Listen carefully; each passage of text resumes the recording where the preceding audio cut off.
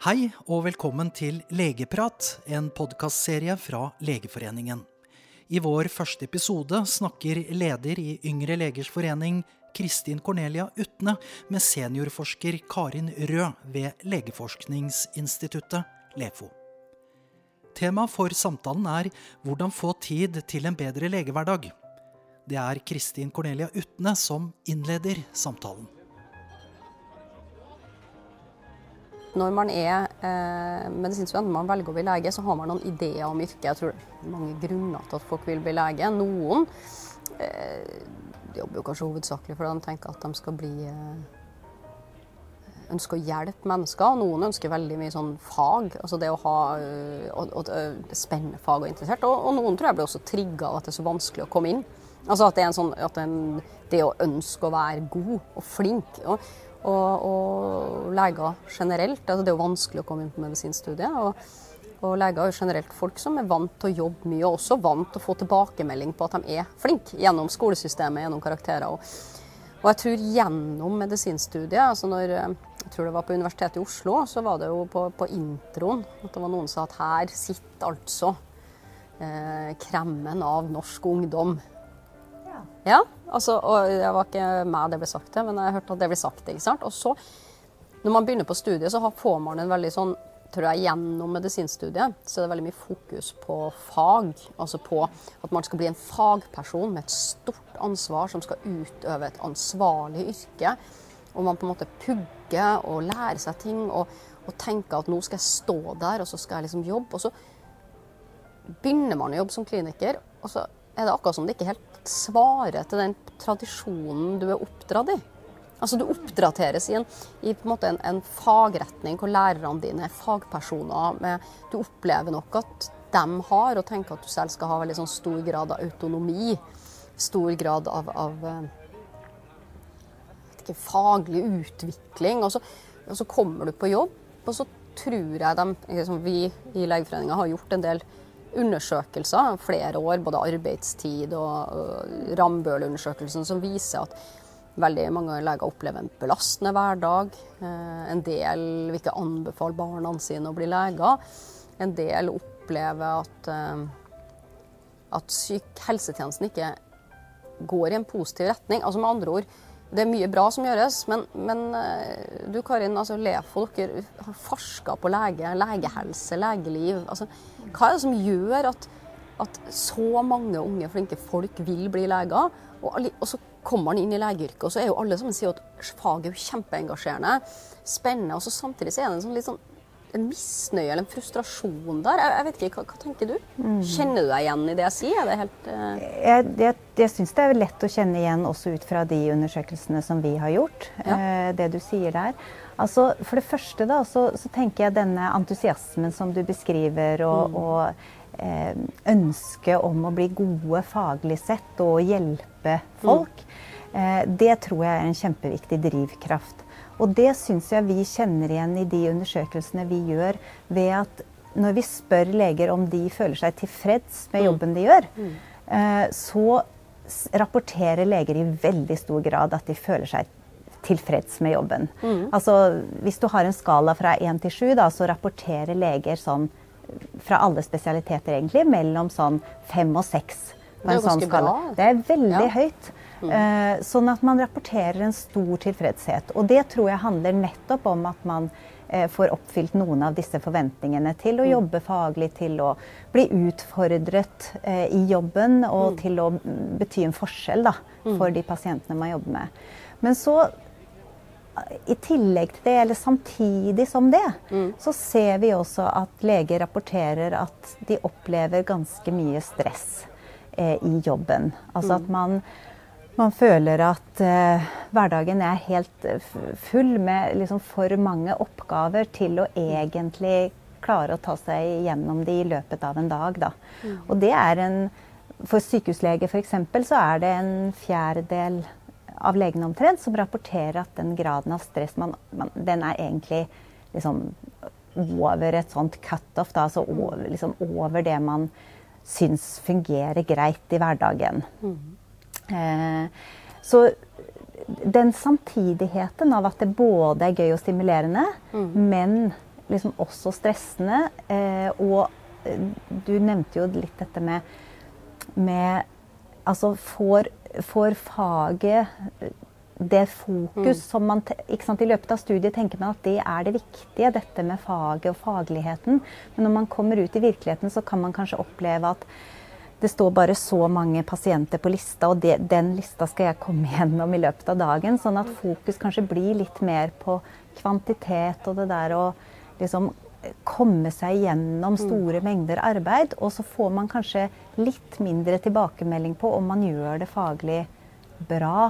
Eller ja, for fokuset i hverdagen. Altså, har du inntrykk, eller har dere sett om det liksom noen økning i følelsen av stress? Altså, har det endret seg? Altså, var det annerledes? Hvis jeg tenker tilbake, så altså, det å være lege har jo endret seg. Ja. Altså, hvis man tenker, vi har jo sånne faser i historien, ikke sant, hvor du hadde frem til 1940, det noen som sier at da var det jo ikke så mye å gjøre. Man kunne gjøre, men det var mye trøst og lindring. Og så hadde du en veldig sånn utvikling i faget, sånn fra etterkrigstida og rundt 70. Og så som ofte sånn, i sånne bøker om medisinfagets utvikling, så sier man at det var liksom en gullalder egentlig for legen. Og så hadde du kanskje en prosess på etter 70-tallet, egentlig som gjennomsyret hele samfunnet, med litt sånn der at profesjonene skulle ned fra pidestallen. Ja. Altså, du hadde studentopprøret og mye demokratisering av ting, som jeg tenker at var mange måter helt nødvendig og viktig i samfunnet. Men det har jo gjort noe med legerollen også. Og så tenker jeg, fra den perioden hvor du hadde veldig mye å gjøre, inntrykket mitt til at eldre kollegaer også hadde mye å gjøre, men at de hadde så mindre den der stressfølelsen. Jeg vet ikke om dere har sett noe på. Altså, vi har jo målinger fra en stund tilbake, men det er kanskje vanskelig å peke konkret. Altså, vi har noen økninger i stress nå i senere år, som jeg kan komme tilbake til. Men jeg synes det er interessant dette du tar opp med den der gullalderen for leger. Fordi da var legen ganske sånn, ikke sant, hadde stor autonomi, kunne bestemme i ganske stor grad hva det man skal gjøre her og sånn. Og kanskje opplevde kontroll da, i hverdagen på en måte. Og at man kunne velge sine arbeidsmetoder etter det som trengtes og sånn. Og så kom liksom en litt sånn ny æra, mer retningslinjer fra staten og fra for så vidt medisinske foreninger og sånn. Det var mer konformt hva man skulle gjøre, og jeg tror at alt det bidrar til en større trygghet å være pasient i et sånt system. Og det er kjempeviktig, men det gjorde noe med legerollen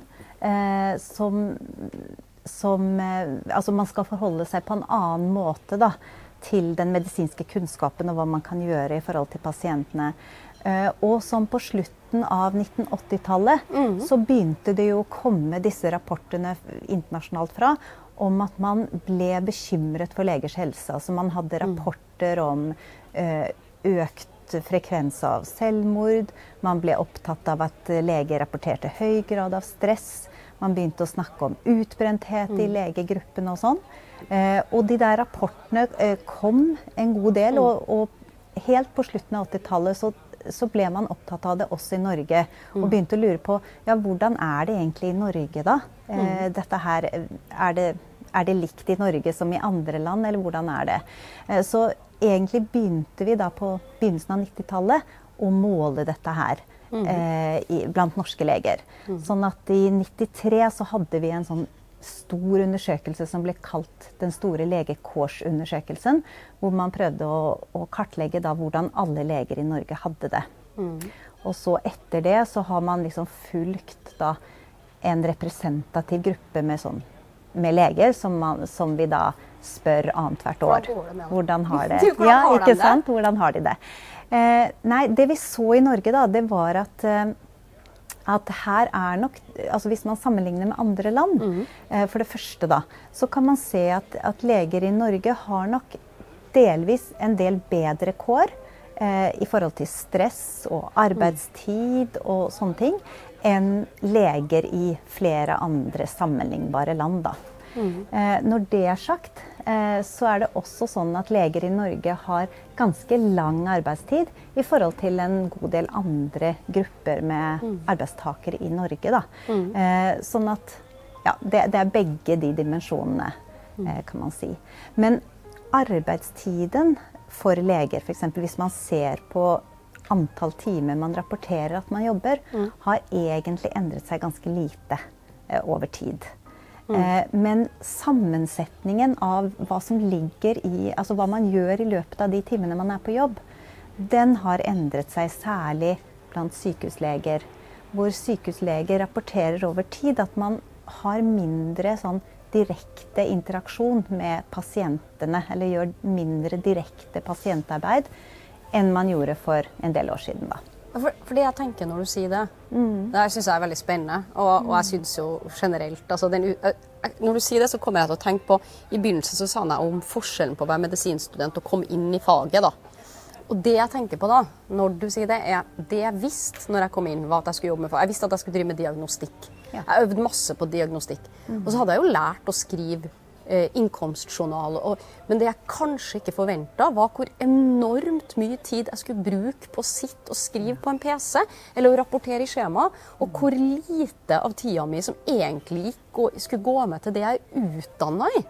Altså som er jo diagnostikk og behandling av syke pasienter.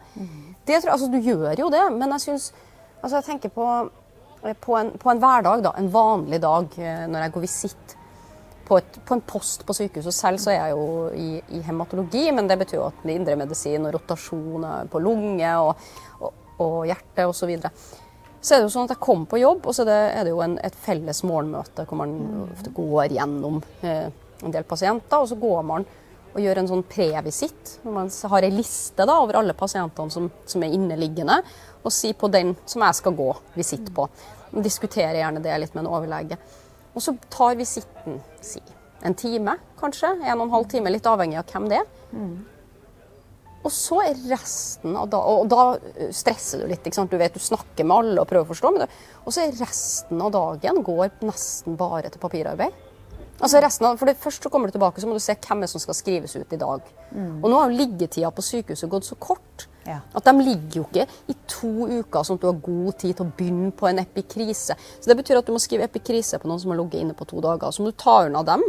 Og du har en kjempehøy turnover på postene nå, fordi liggetida veldig kort, sånn at vi snakker sånn 2-3 dager innligging, så gjerne 4 epikriser, og så gjennomgang av alle medisinene, og så skrive journalnotater med oppfølgingsplan, og mesteparten av det her. Og så det masse skjema. Hjerteinfarktskjema, hofteskjema, alle sånne ting. Og det jo ikke det at ikke det viktig med dokumentasjon. Men for meg så, jeg tror liksom ikke man var forberedt på hvor mye av dagen som faktisk ikke å behandle pasienter. Jeg vet ikke, hva tenker du om det? For det tror jeg jo har økt. Ja, og det ser jo sånn ut i disse studiene også, ikke sant?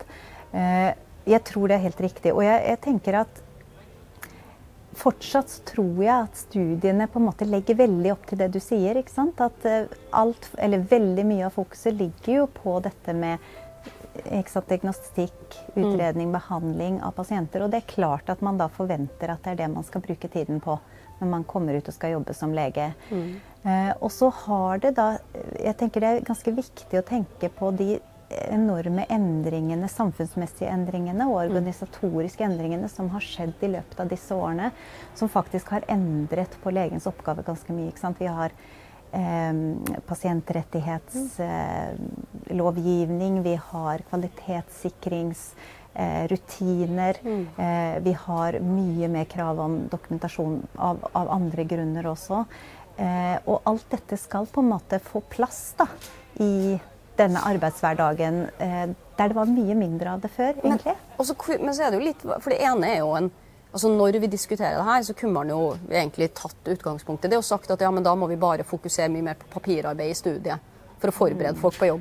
Altså, jeg har vel i hvert fall ikke tenkt at det nødvendigvis løsningen, fordi jeg tror jo at vi trenger at leger benyttes til det de utdannet til, altså at kjernekompetansen utnyttes. For det ene fordi man har brukt lang tid på å lære folk diagnostikk, det ganske krevende, og det andre jo at er jo at det pasientene ønsker er jo mer tid med legen. Det legen ønsker er mer tid med pasientene. Og jeg tror at hvis det jeg er bekymret for i den trenden vi har nå, er jo at det medfører, akkurat som du sier, at folk, ja, altså at demotivering da. Og så tenker jeg at det er jo litt synd at på 90-tallet så hadde vi jo en ganske stor reduksjon i merkantilt personale i sykehusene, og et ønske om kanskje, eller en idé om at teknologien skulle gjøre de oppgavene sekretærene gjorde overflødige.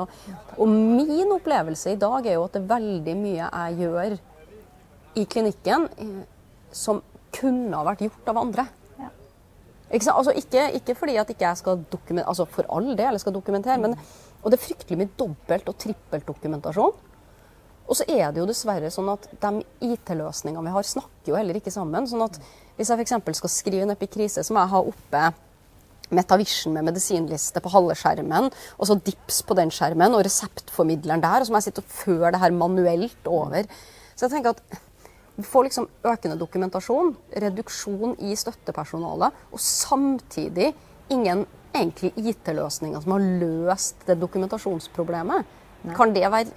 Altså, kan det medføre at folk på en måte blir litt sånn... Ja. Tror du ikke det? Jo, selvfølgelig tror jeg det. Jo, men jeg prøver liksom å se på hva det vi gjør. Men jeg tror du har helt rett. Så jeg tror at noe av endringene må nok inn i på en måte en ny forståelse av legerollen, ikke sant? Og noe av det, tenker jeg, handler mye om organisatoriske og teknologiske løsninger som jeg tror egentlig at legene må i mye større grad være med å legge premisser og tenke ut hvordan burde man løse dette på en god måte. I USA så har det for en god stund nå vært snakket om disse IT-løsningene som en av de store stressordene for leger. Jeg har lest litt om det her. Ikke sant? Som bidrar til utbrenthet. Den utbrenthetsepidemien som man faktisk snakker om i USA. Da. Og der blant annet en forsker hun er forsker, hun jobber i allmennpraksis, og hun har vært begynt med et prosjekt hvor de faktisk hvor de avdelte en person til å bli med legen inn til hver enkelt pasient, som skulle dokumentere det som skjedde, og den personen skulle bare dokumentere det som skjedde, og så være ansvarlig for å på en måte lage et skriftlig utkast som da legen på en måte bare kunne se gjennom etterpå, litt sånn standardisert. Og de opplevde jo både at legene fikk bruke sin tid til det de ønsket å bruke sin tid til, og at det faktisk var veldig sånn ressurssparende i hele systemet da.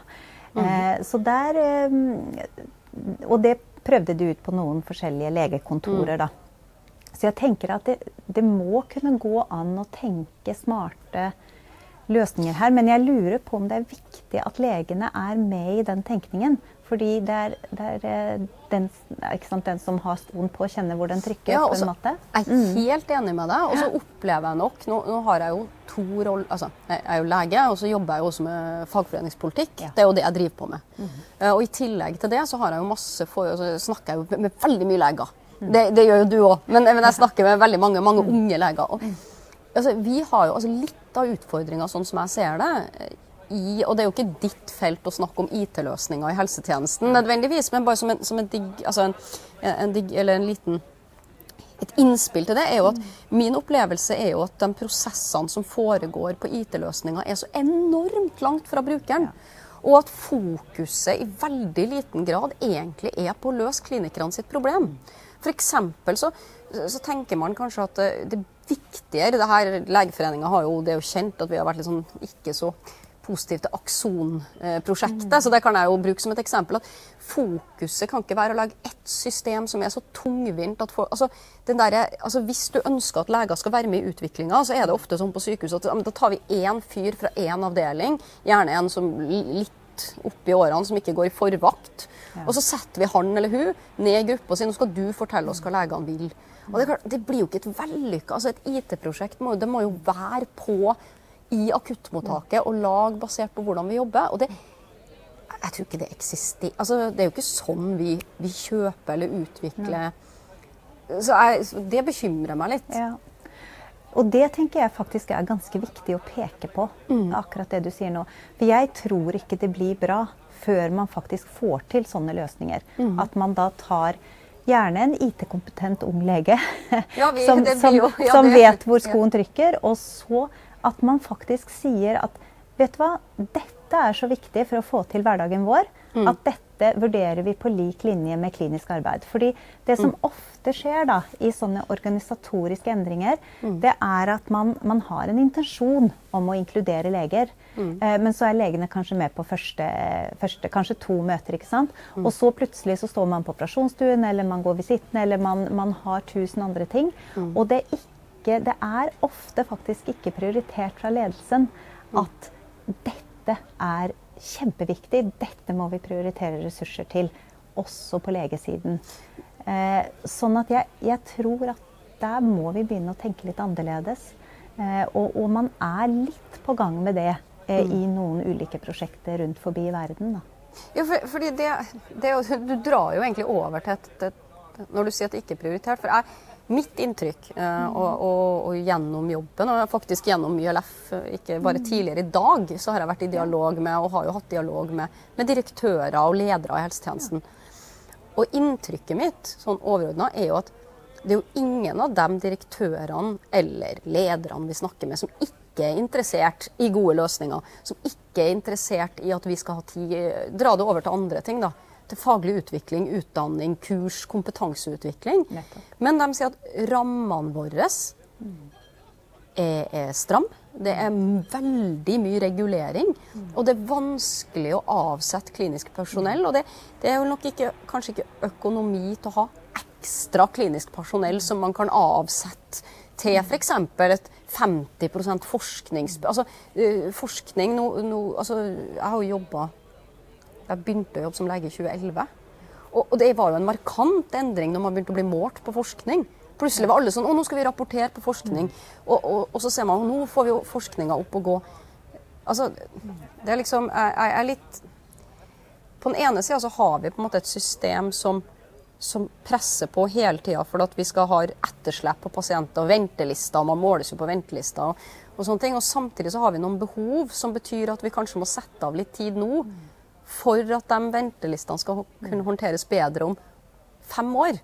Men det går ikke, fordi man har ikke ressurser nå til å gjøre de investeringene vi trenger i fremtiden.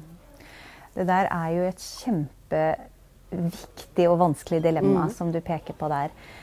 Og jeg tror det utrolig viktig å bare minne om og peke veldig tydelig på det du sier, at jeg tror at alle ulike nivåer i helsetjenesten virkelig opptatt av å gi pasienten god behandling. Jeg tror det også. Det jeg helt overbevist om. Og så har man i alle de ulike nivåene eller stillingene da, så har man forskjellige ting som liksom press ovenifra, press underifra, økonomi. Det veldig mange ting som må spille sammen for at dette skal gå. Og jeg tenker den der balansen mellom god kvalitet i pasientbehandlingen, tilfredshet og en god arbeidssituasjon for de som jobber i helsetjenesten, og ulike sånn organisatoriske aspekter, inklusive altså på en måte, hvordan leder man dette her, økonomi, alle disse grunnforutsetningene.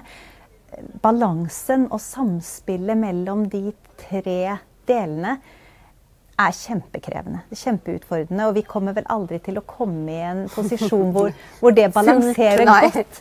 Men jeg tror at det viktig å peke på det du sier, at kanskje man må utfordre den balansen innimellom for å få til noe på sikt. Da man må skjønne at kanskje man må investere her for å kunne hente ut noe litt lenger frem. Da,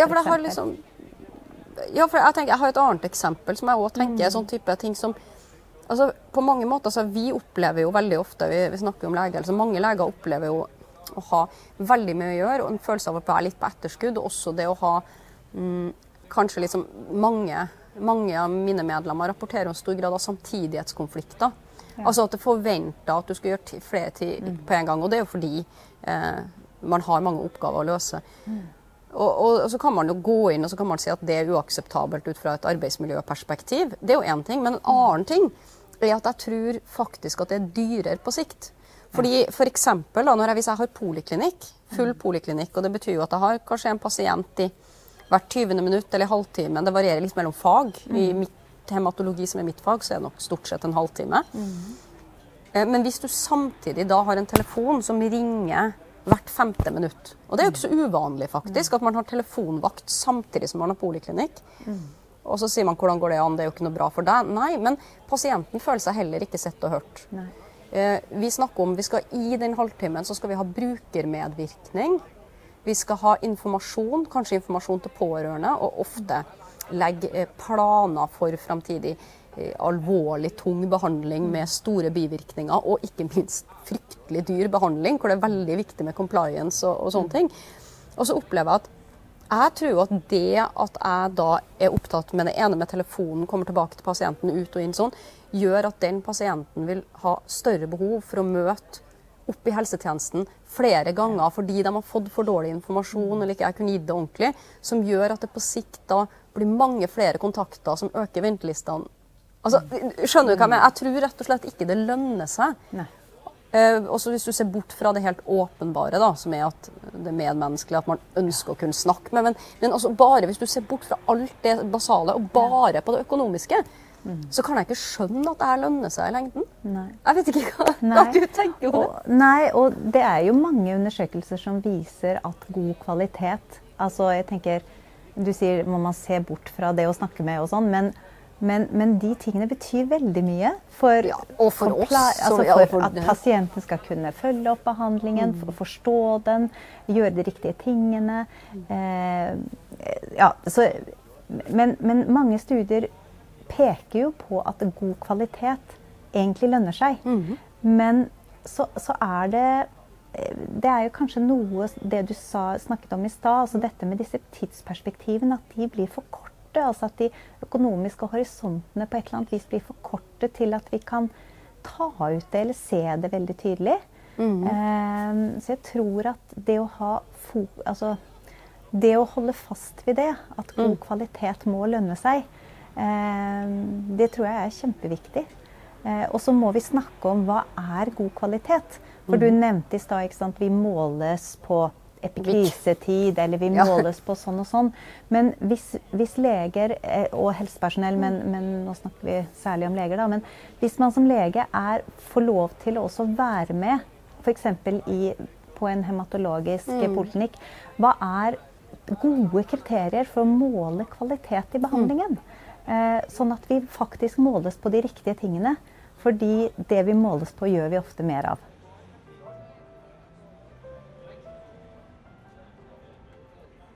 Jeg husker jo selv første gangen jeg skulle liksom komme med jobb på sykehuset og bli lege, altså det engasjementet og den gledesfølelsen og den følelsen første gangen jeg klarte å for eksempel behandle en pasient som hadde alvorlig lungeødem. Og den følelsen når den personen liksom kommer inn og er så tungpust, og så gir du medisin, så blir de bedre, og så føler du at du virkelig bidrar, og du bare, klokka er kanskje 4 om natta, og det har ingenting å si, du føler sånn, yes! Og så tenker jeg, hvordan skal vi bevare det? Gjennom en karriere, da. Kjempeviktig spørsmål. Men det er det. Jeg tenker det er så viktig. Ja, men jobber vi i et system hvor vi kan det? Altså, jeg skal ikke være sånn... Jeg opplever bare at det ofte føles så massivt og så langt unna at man kanskje opplever at fokuset og det man egentlig diskuterer med nærmeste ledelse er jo hvor lite penger vi har. Vi har ikke råd til Ikke sant? Altså jeg synes det er interessant, for det kom en bok nå i år faktisk. I 2020 da. Men skrevet av en som heter Swanson og en som heter Shana Felt, som begge har jobbet i Mayo Clinic-systemet. Og de understreker dette så veldig, ikke sant? Det vi snakker om nå. Fordi vi har jo hatt en tendens når vi har snakket om utbrenthet, slitenhet, stress blant leger og sånn, å individualisere ganske mye. Ikke sant? Ta deg sammen, gå på mindfulness og stressmestringskurs og sånn. Og det er bra. Men ofte handler jo dette om organisatoriske ting. Ikke sant? Det må skje endringer på arbeidsplassen. Og jeg synes de skriver veldig fint om det i den boken, og veldig, altså det er en ganske praktisk nyttig bok, hvor de snakker om betydningen, som du sier, både av at ledelsen og den lokale ledelsen, og mer sentral ledelse, og individuelle leger, ja, og alt helsepersonell for så vidt, men med særlig fokus på leger i denne boken, da, må jobbe sammen for å få til dette. Men at lederne har et veldig spesielt ansvar for å legge til rette for å fremme sånne prosesser. Og det tror jeg er veldig viktig, altså. Å få til en bevissthet i ledelse der rundt det. Ja, for jeg har tenkt noen ganger, apropos det med skal vi si, lange linjer og sånn, at i et sånt system så kan man ofte føle seg litt liten. Og jeg har jo ikke få ganger, og i hvert fall jeg har vært tillitsvalgt på sykehus i mange år, så jeg har jo suttet, ikke sant? Og så er det en kollega da, som har behov for kanskje å få tilrettelagt for et eller annet, og så møter du ikke lederen en gang, du møter noen som er ansatt i personal, eller HR som det heter nå, så sier nei, det får vi ikke til. Og så er det jo fascinerende på, ikke sant? Men og så har man sånne kosetiltak som er at man skal ha en dans i gangen eller noe is på en fredag, og så føler man liksom at som fagperson da, så er man fullt ut ansvarlig for liv og død, det er jo det man jobber med, i det daglige virket. Og så tror jeg nok mange opplever at man infantiliseres i møte med ledelsen. At det er en sånn kultur hvor man, ja, altså, jeg vet ikke om jeg helt klarer å beskrive det. At man opplever seg som et barn som må gå og spørre om lov til, kan jeg få lov til å ta et sukkertøy? Ikke sant? Og så er man samtidig en person som sitter og kan juridisk dømmes og faglig ansvarlig for å gi folk behandling eller operere ut en stor tumor, redde livet til noen. Og så er det liksom sånn, nei, vi kan ikke ha tillit til at dere utøver faget godt. Dere må nødt til å skrive enda et skjema som rapporterer at du har tatt ut rett. Altså, jeg vet ikke om det er noe i det krysset der som jeg tror også ikke er, som føles litt som en slags sånn mistillit. Altså alle rapporteringer og sånt, selv om jeg tror nok alt har gode hensikter, men jeg tror mange opplever som en litt sånn mistillit til deg som fagperson. Ja. Jeg tror du har rett i det, at mange kan oppleve en del av disse kravene som en sånn kontroll, da. Altså at det er en kontroll ovenifra på at man faktisk gjør det man skal, eller oppfyller de tingene, sånn at man opplever kanskje mindre respekt eller tillit eller sånn i hverdagen. Og det tenker jeg, det er viktig å holde opp at det er uheldig, altså. Ja, og det går egentlig ikke bare på måling, for altså, jeg har jo til gode å møte noen som ikke mener at vi skal måles på kvalitet. Altså, de fleste mener jo at vi skal måles på kvalitet, men jeg synes... Og det er jo viktig, det. Ja, det er men det, så det er kanskje måten, eller... Ja, og hva? Ikke sant? Altså, det er liksom sånn når det kommer, og så det er måten man diskuterer på, det kommer en melding om at ja, nå er det 5 på avdelingen som har 1 dag over på epikrisetid, og så vet du at det er ingen som måler om du bare skriver tull i epikrisen. Og jeg tror noen av de målene føles... Og de er liksom, altså det jeg også tror er viktig da, er at man inkluderes i prosessen. Det er det jo forsket sannsynligvis mye på. Altså hvis du involveres i hvorfor måles vi på det her, hvorfor vi er jo kunnskapsmedarbeidere, og du er med på den forståelsen, så tror jeg du strekker deg lenger enn hvis det kommer et brev at nå må dere også rapportere på det og det. Og ofte også så tror jeg at det kommer fra så mange lag opp i ledelsen, og så når man sier for eksempel, ja, men hvorfor skal vi? Nei, det er bestemt. Det føles som infantilisering. Og det tror jeg er noe som... Altså, jeg tror ikke det er en klok måte å lede kunnskapsarbeidere på. Nei. Og her tenker jeg, ikke sant, igjen dette her med at jeg tror at intensjonene er så gode med veldig mange av disse tingene. Og så må man liksom se hva, altså jeg tror som du sier at det å ha en holdning til at her skal man inkluderes i prosesser og sånn, er avgjørende viktig fra ledelsen og også for så vidt at man som lege da faktisk engasjerer seg i en sånn prosess og tenker at dette viktig nok. Eller altså, dette også en viktig oppgave å gjøre. For det vel en litt sånn tosidig sak, at vi også som leger innimellom kan oppleve at ikke sant? All min tid går jo med til dette med alle de oppgavene jeg har, så nå kommer det enda en ting jeg skal engasjere meg i og liksom bidra med og sånn. Sånn at det vel litt fra begge sider selvfølgelig, men det viktig at det kommer fra begge sider, og at ledere også legger til rette for dette. Men jeg tror også at ledere kan sette pris på å få sånne tilbakemeldinger, som kanskje ikke bare at det tullete å måle i krisetid, men kanskje med noen forslag på hva skulle man da gjort i stedet for, ikke sant? Som kunne være mer hensiktsmessig. Kunne vi satt oss ned sammen og diskutert det, for eksempel? Jo, og det tenker jeg jo en sånn ideell beskrivelse, og så det sånn at det jo ikke det bestemt av typ. Enda høyere. 100 nivåer lenger opp, og jeg tror at det, altså hvordan man styrer, jeg tror faktisk at jeg tror at både styringen av sykehus og hvordan man styrer helsetjenesten, hvilke signaler man sender ned i tjenesten, og jeg tror også den fysiske rammene for yrkesutøvelsen faktisk ganske viktig, også for utviklingen av legerollen og på hvordan man har det på jobb. Klart det. Jeg opplever jo at når vi skulle bygge et nytt sykehus i Kalnes, så kom det jo et spørsmål hvorfor skal legene ha arbeidsplasser? Dere skal jo ikke sitte på kontorplass, dere skal jo være ute hos pasienten. Altså en total, opplevde jeg da, det var ikke sånn at men det ble nevnt i et møte, det var jo mange møter. Så en total mangel på forståelse for at veldig mye av det vi driver på med handler om å oppdatere seg på litteratur, lese opp på saker, fordype seg faglig, og at man på en måte nesten så på det som at jobben din å bare gjøre prosedyrer. Og det tror jeg sånne ting som også. Og når du og så bygger du kanskje et så stort nytt sykehus da, med kontorplasser, hvor det liksom 40 medarbeidere som skal sitte på ett rom og jobbe sammen. Og hva skjer da? Da det jo ingen som blir sittende der. Og konsekvensen at man bruker mindre tid på faglig oppdatering. Egentlig.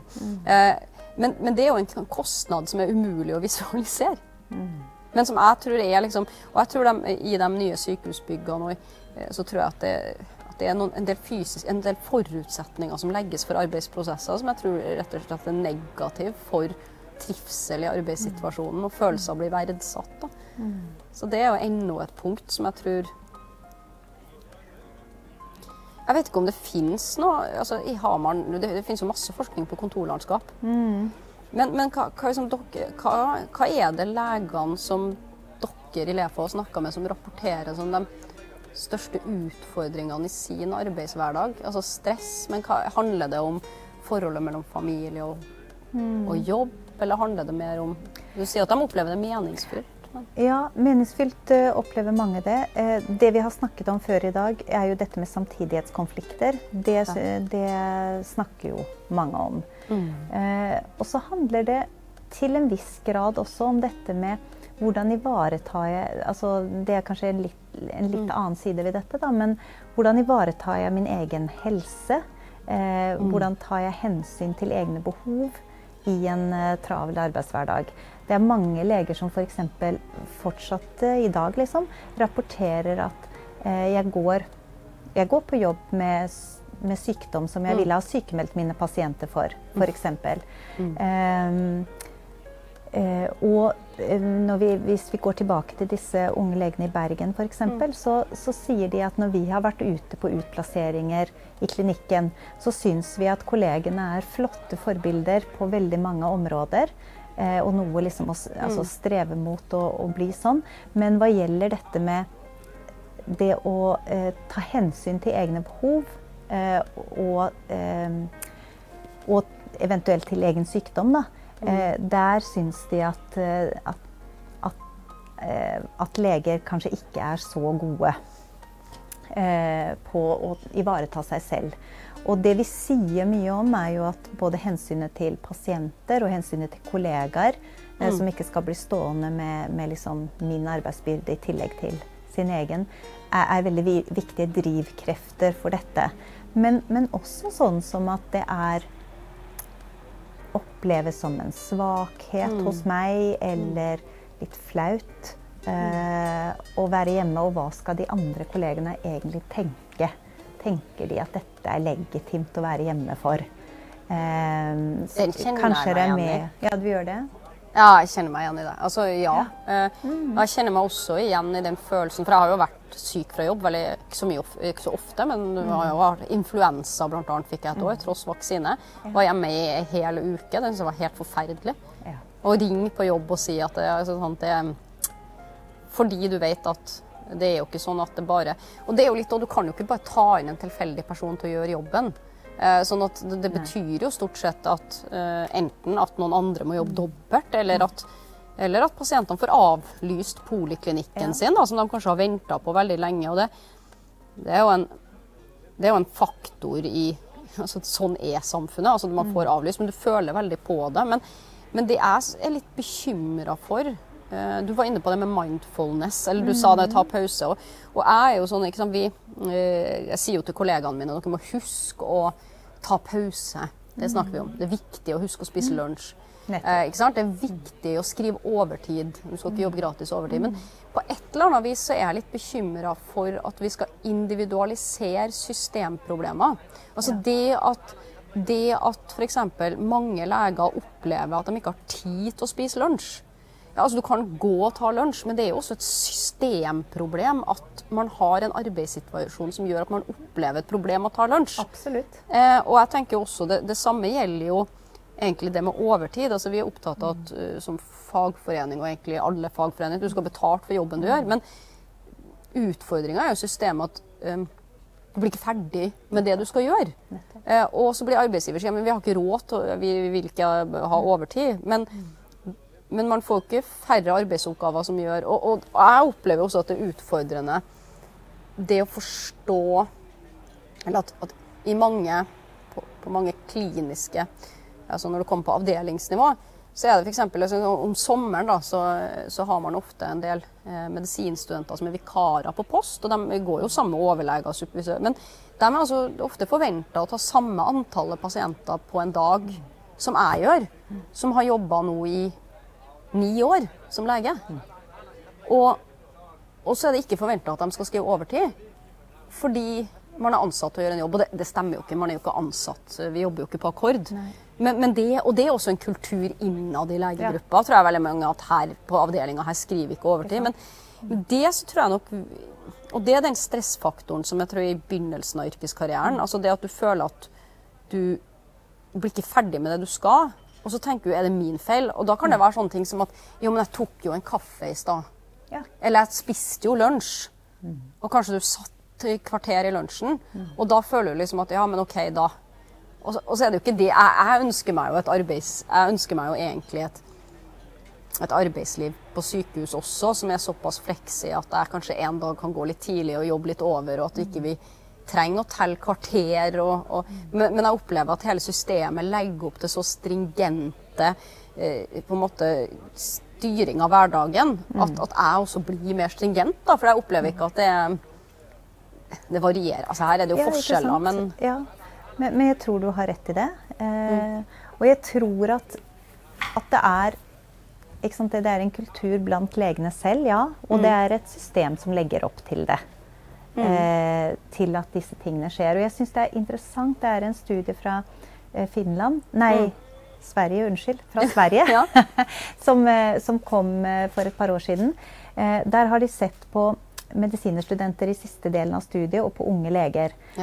Og så spør de hva er den viktigste faktoren for deg hva gjelder å velge spesialitet.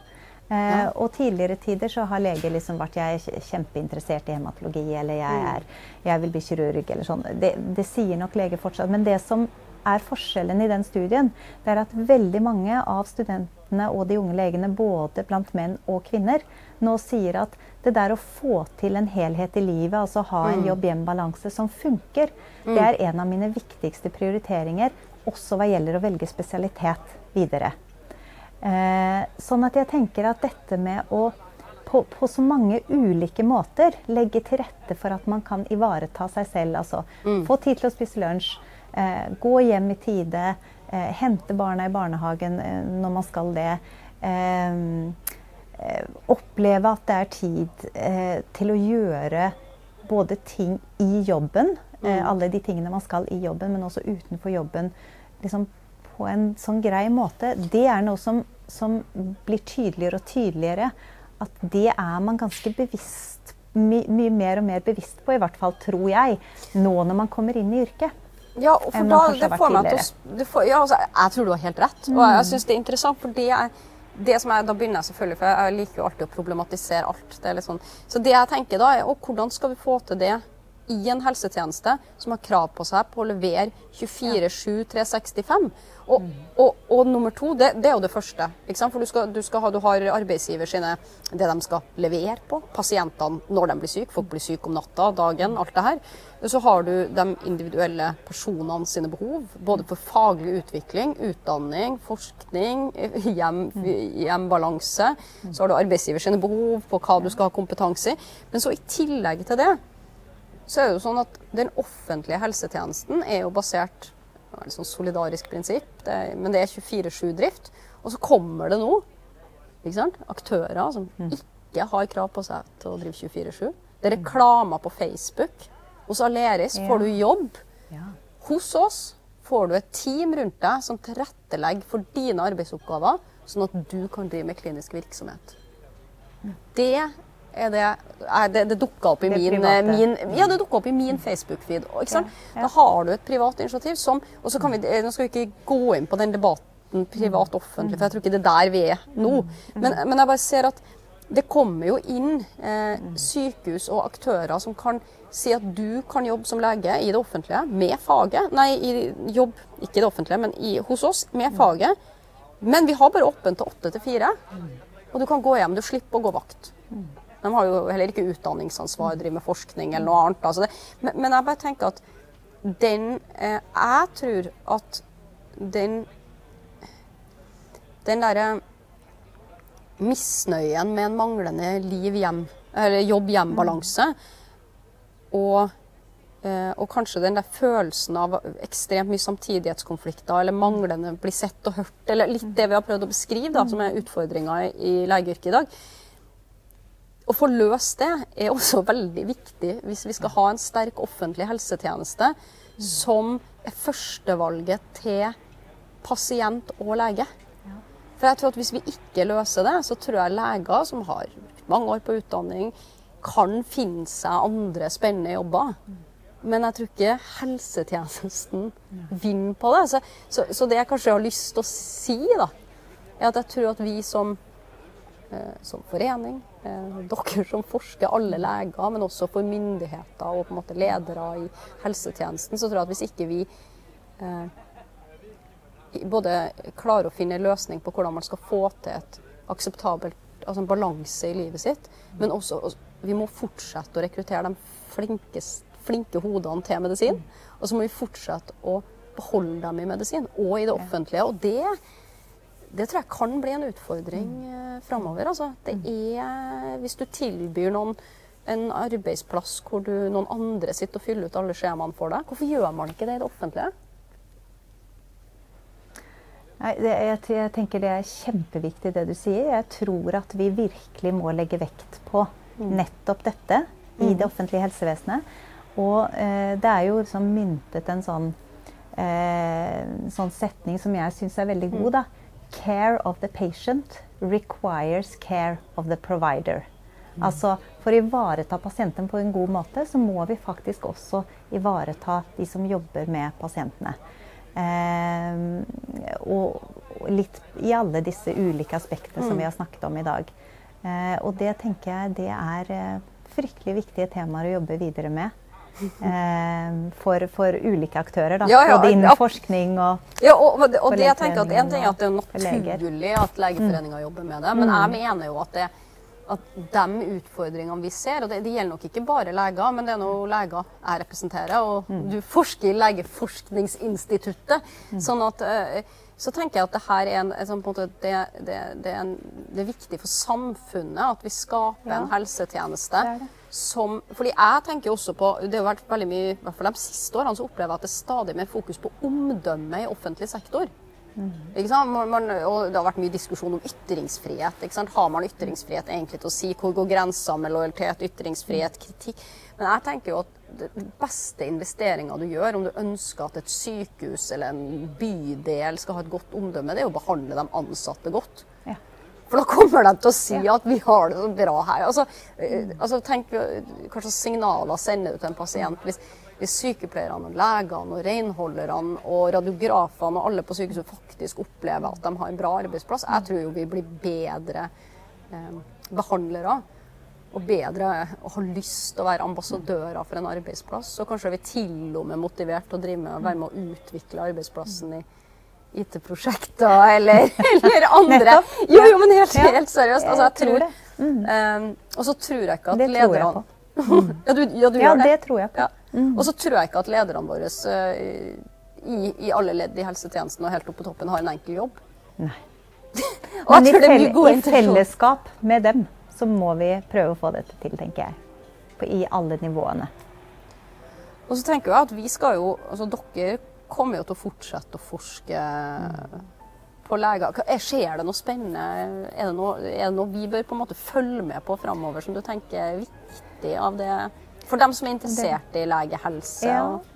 Altså jeg tenker jo at nesten all forskningen vi holder på med er veldig spennende. Ja, det tror jeg. Jeg er faktisk helt enig, men det er jo litt sånn, vi er kanskje litt, både jeg og du er litt sånn biased, kan du si på det. Men vi har sendt ut en ny undersøkelse akkurat nå i januar. Der ser vi jo på ikke sant, hele koronapandemien. Hva har den gjort med tilfredshet, med opplevelsen av arbeidssituasjonen. Og der er det jo veldig mange aspekter, ikke sant? Det handler om dels å kanskje få masse mer å gjøre for noen grupper. For andre grupper i helsevesenet og pasienter så handler det om at behandling måtte nedprioriteres. Man måtte se pasienter som kanskje egentlig trengte behandling, gå uten behandling. Hvordan takler man det på en god måte? Som helsepersonell. Så mange temaer rundt dette med covid er viktig. Men jeg tenker også det vi snakket om i stad, altså dette med fokus på å ivareta egen helse, har jo liksom fått et litt sånn det har vært mer fokus også? Det har vært mye mer fokus, ikke sant? Nå fikk vi jo ikke lov til å gå på jobb hvis vi hostet. Nei, og nå var det jo virkelig, og det gjorde man jo ikke nå. Nei. For at nå var det liksom alvor. Ikke sant? Og da skjønner man at det er ikke bra for kollegaene mine hvis jeg går på jobb. Det er ikke bra for pasientene. Nei, det er sant. Så det er spennende å se om kan den diskusjonen faktisk føres over også etter hvert da, på andre sykdommer når det gjelder å ivareta seg selv da. For å kunne ivareta pasientene. Ja, fordi jeg bare vi må avslutte snart. Det her vi kunne ha suttet hele dag. Men det jeg sa til sist, er at jeg har faktisk opplevd at også det har vært et større fokus på faglig ledelse. Altså at faget, masse leger rundt om i Norge, som har en sånn type egentlig en sånn uformell lederrolle gjennom sitt faglige virke, hvor det medisinske lederskapet og behovet for det, og ikke minst legen sin rolle, har blitt veldig tydelig under en pandemi, altså hvor man plutselig på et sykehus bare, nå må vi organisere en beredskap, sånn som på Ahus, ikke sant? Så bare, ok, da bygger vi om akuttmottaket. Ja. Legene i front, liksom bare vi tar ansvar, vi gjør det, vi løser oppgavene. Og jeg håper jo at mange tar med seg de erfaringene nå, da, og ser at når virkelig ting blir vanskelig, ikke sant? Vi er presset fra før, men nå er vi presset på alt, vi har dårlig tid, vi skal fikse det her, så er det sånn, så kommer det medisinske lederskapet fram, lage løsninger og levere altså helsetjenester av fantastisk kvalitet. Så det ja, for der tenker jeg at der har man jo på mange steder klart det der å jobbe sammen for å få til helt nødvendige og gode løsninger. Så det er jo kanskje noe å jobbe videre med sånne modeller som man har sett litt på nå da. Kanskje vi skal forske på det? Kanskje det? Ja, men vi gjør det altså. Ja, så jeg tror det er veldig mye spennende å se på fremover. Jeg tror jeg gleder meg egentlig veldig til å se den covid-undersøkelsen. Men Karin, tusen takk for at du hadde tid til å prate med meg, og veldig hyggelig. I like måte. Tusen takk for en god prat. Ja, det har vært ordentlig trivelig. Altså. Takk.